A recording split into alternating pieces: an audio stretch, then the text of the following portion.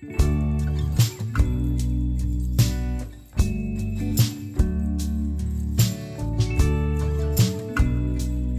friends, and welcome to 1000 Words, Stories on the Way. My name is Matthew Clark, and I hope that you're doing well this week. There are a couple of things I want to mention real quick. One is that my friend Lancia Smith runs a quarterly online magazine called The Cultivating Project, and the winter issue is up right now, just a little while before the spring issue comes out. There are so many amazing writers that I admire who contribute each quarter. Malcolm Guite, Amy Lee, Chris Camille, Sarah Clarkson, Lanier Ivester, who's speaking at Cofferstow this summer. I'm really honored to be a part of that group, and there are several more. The point is, everybody is contributing like really excellent stuff. It's a carefully tended resource for finding good, true, and beautiful essays and poetry and practices and prayers, even recipes. It's really great. So you can check that out at thecultivatingproject.com. Second thing is, Cofferstow registration is open. This is going to be an amazing retreat weekend. I believe so deeply that the arts are a real way to participate in God's life, and that the call to be creative includes every human and saturates every human activity. So you might be saying, oh, that sounds cool, but I'm not an artist. But this retreat is for you. The arts are a gift from God that remind us what it means to be human persons created in God's image. Plus, it's just going to be super fun. And it's going to be restful. We've got some of my favorite singer-songwriters lined up. One of my favorite writers and speakers, Lanier Ivester, will be there, like I've said. And this week, we added Anna Handelsman, who is a professional dance artist. I just spoke with her on the phone today. She's got some really cool stuff planned. So visit cofferstow.com and grab your ticket. We are cooking up some really special stuff for that weekend. And we're also just praying that the Lord will help all of us to see what He is up to in the world and discover new creative ways that He's calling us to be a part of what He's doing, to live in His love and to live His love out. Lastly, next week's episode will be a special Cofferstow podcast. I'm going to share one of the talks from 2016's Cofferstow retreat that was given by singer-songwriter Krista Wells. It was called Imagination, Seeing the Far Side of the Mountain. It's never been published online, so I'm really excited for you to hear that. It's going to be really special. Okay, so this week, at the suggestion of my brother Sam, I'm sharing a piece about how the word obedience went from being kind of a bad word in my imagination, and how it became a beautiful word.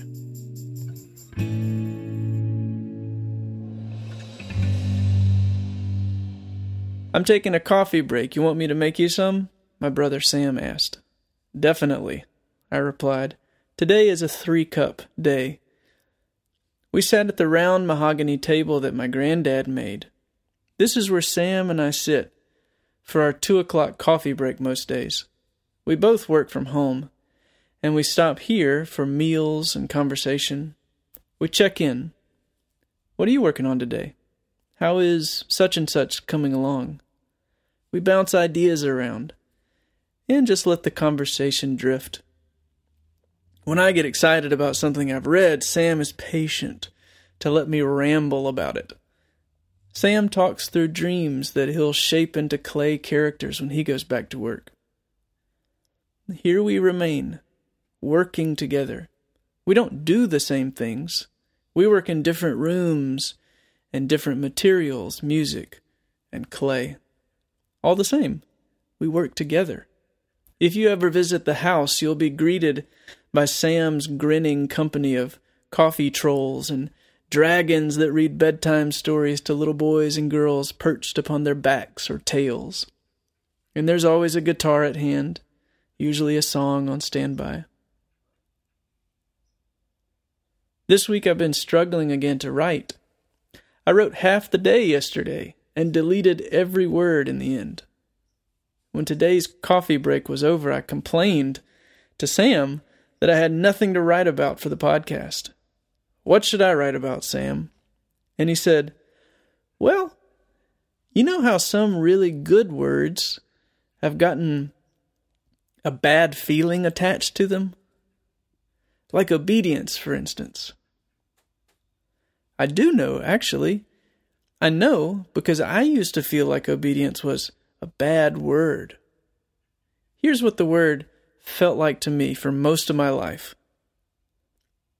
I would see a stranger growling out orders. We're not on the same team.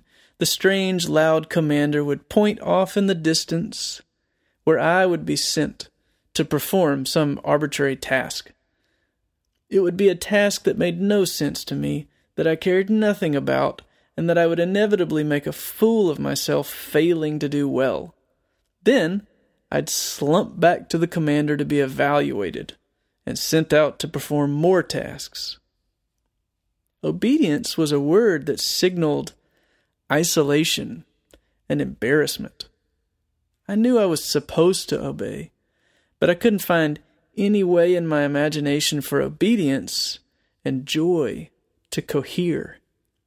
So the liturgical prayer that lodged in my memory from church growing up, "Free us for joyful obedience," was memorable for all the wrong reasons. It was stuck in my mind because it seemed like a non sequitur. I couldn't make sense of it. How in the world could you plant isolation and embarrassment in the ground and joy be the fruit?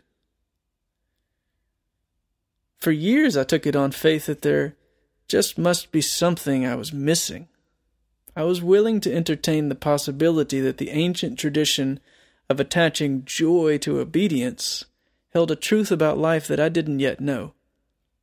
As I've gotten older, I've found that it's pretty much always true that when some long-standing teaching of Christianity doesn't make sense to me, it's an invitation to investigate and discover some harmony my ears hadn't known to listen for.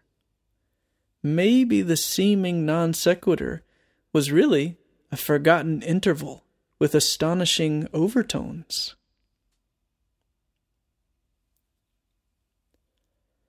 So what made the change? Well, it was a passage I'd read and heard many times. The Gospel of John, chapter 15, the vine and the branches. Here's how it starts. Jesus says, "I'm the true vine. My Father is the gardener. He takes away every branch that does not bear fruit in me. He prunes every branch that bears fruit so that it will bear more fruit. You are clean already because of the word I've spoken to you. Abide in me, and I will abide in you. Just like the branch cannot bear fruit by itself unless it remains in the vine, so neither can you unless you remain in me." Gardens and fruit and a lot of talk about abiding. Whatever abiding means, it means to be close to someone, like living in the same house. There's more than proximity. There's literal, ongoing physical contact. Branches aren't just near a vine. They're touching it. This is about being lovingly bonded to another person. Jesus goes on, "I am the vine, you are the branches. The one who remains in me, and I in him, bears much fruit, because apart from me you can accomplish nothing. If anyone does not remain in me, he's thrown out like a branch and dries up. And such branches are gathered up and thrown into the fire and are burned up." So, there's a kind of transfusion of life going on here. The sap is being intravenously fed to the branches that would otherwise be withering apart from the vine. So far, so good. But it was really the next part that dislodged my sad associations with the word obedience.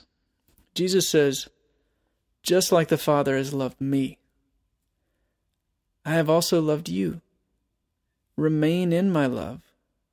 If you obey my commandments, you will remain in my love, just like I have obeyed my Father's commandments and remain in his love. Okay, let me stop here.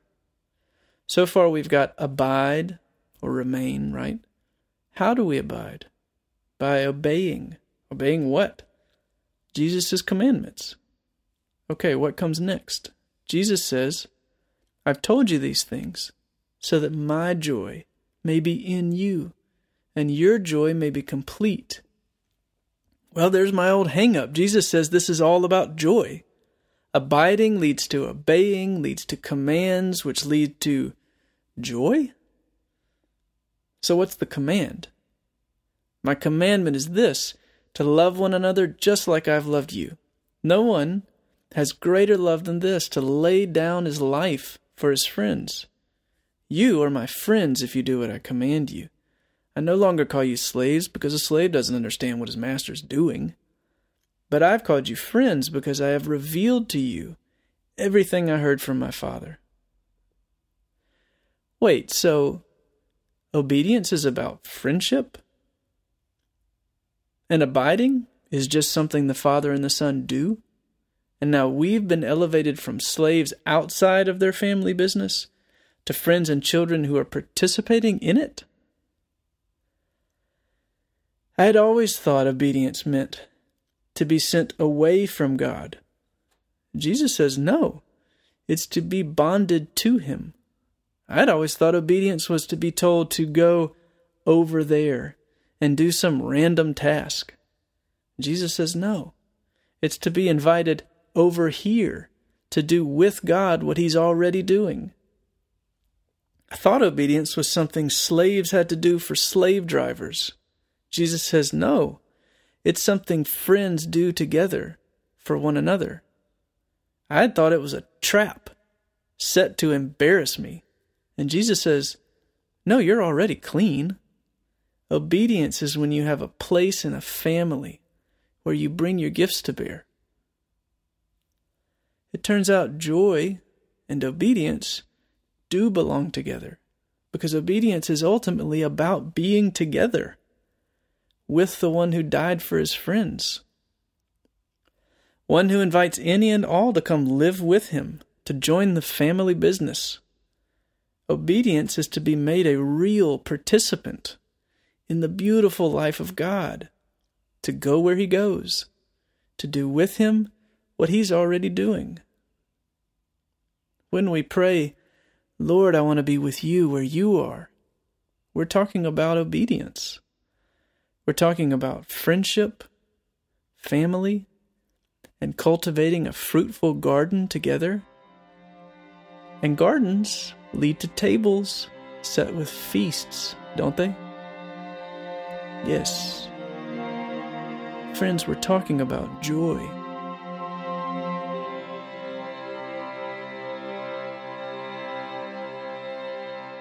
I'll close this week with a single sentence. The sentence that once seemed like it was impossibly attempting to bind two things that I could not imagine dwelling together in the same household, but have since been reconciled and made one. Here's the sentence. Here's the closing prayer. Free us for joyful obedience. That's all for this week. Thanks for listening. Please visit thecultivatingproject.com. And I hope you'll register and join us for Cofferstow over at cofferstow.com. It's going to be a super fun weekend. You should be there. Also, if you're enjoying this podcast, please leave a review on iTunes. And I think that's all. Thanks again, and I will see you next week.